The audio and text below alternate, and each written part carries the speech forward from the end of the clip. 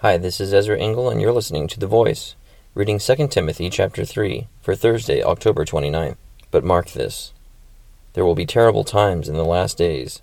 People will be lovers of themselves, lovers of money, boastful, proud, abusive, disobedient to their parents, ungrateful, unholy, without love, unforgiving, slanderous, without self-control, brutal, not lovers of the good, treacherous, rash, conceited, lovers of pleasure rather than lovers of God, having a form of godliness but denying its power. Have nothing to do with them. They are the kind who worm their way into homes and gain control over weak-willed women, who are loaded down with sins and are swayed by all kinds of evil desires, always learning but never able to acknowledge the truth. Just as Jannes and Jambres opposed Moses, so also these men opposed the truth, men of depraved minds, who, as far as the faith is concerned, are rejected.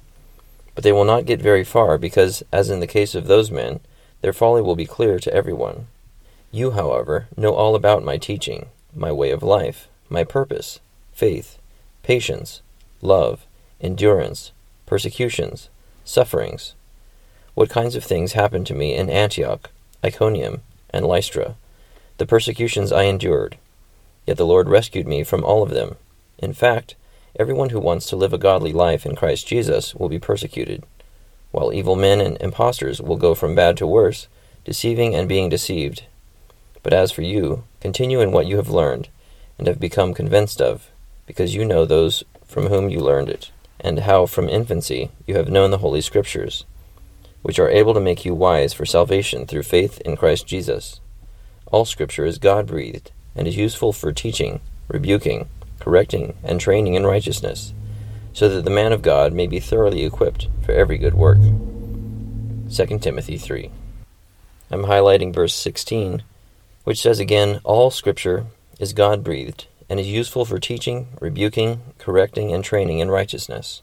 And because all Scripture is useful for these things, and is God-breathed, it's good to read it and review it, and study it. And that's why I make a point to read it regularly and to review all of Scripture, not just popular verses, even difficult verses that I don't know the application for readily, so that it can ruminate and I can just have it available for when God wants to speak to me and give me a particular word through His Holy Spirit. Thank you for listening to The Voice.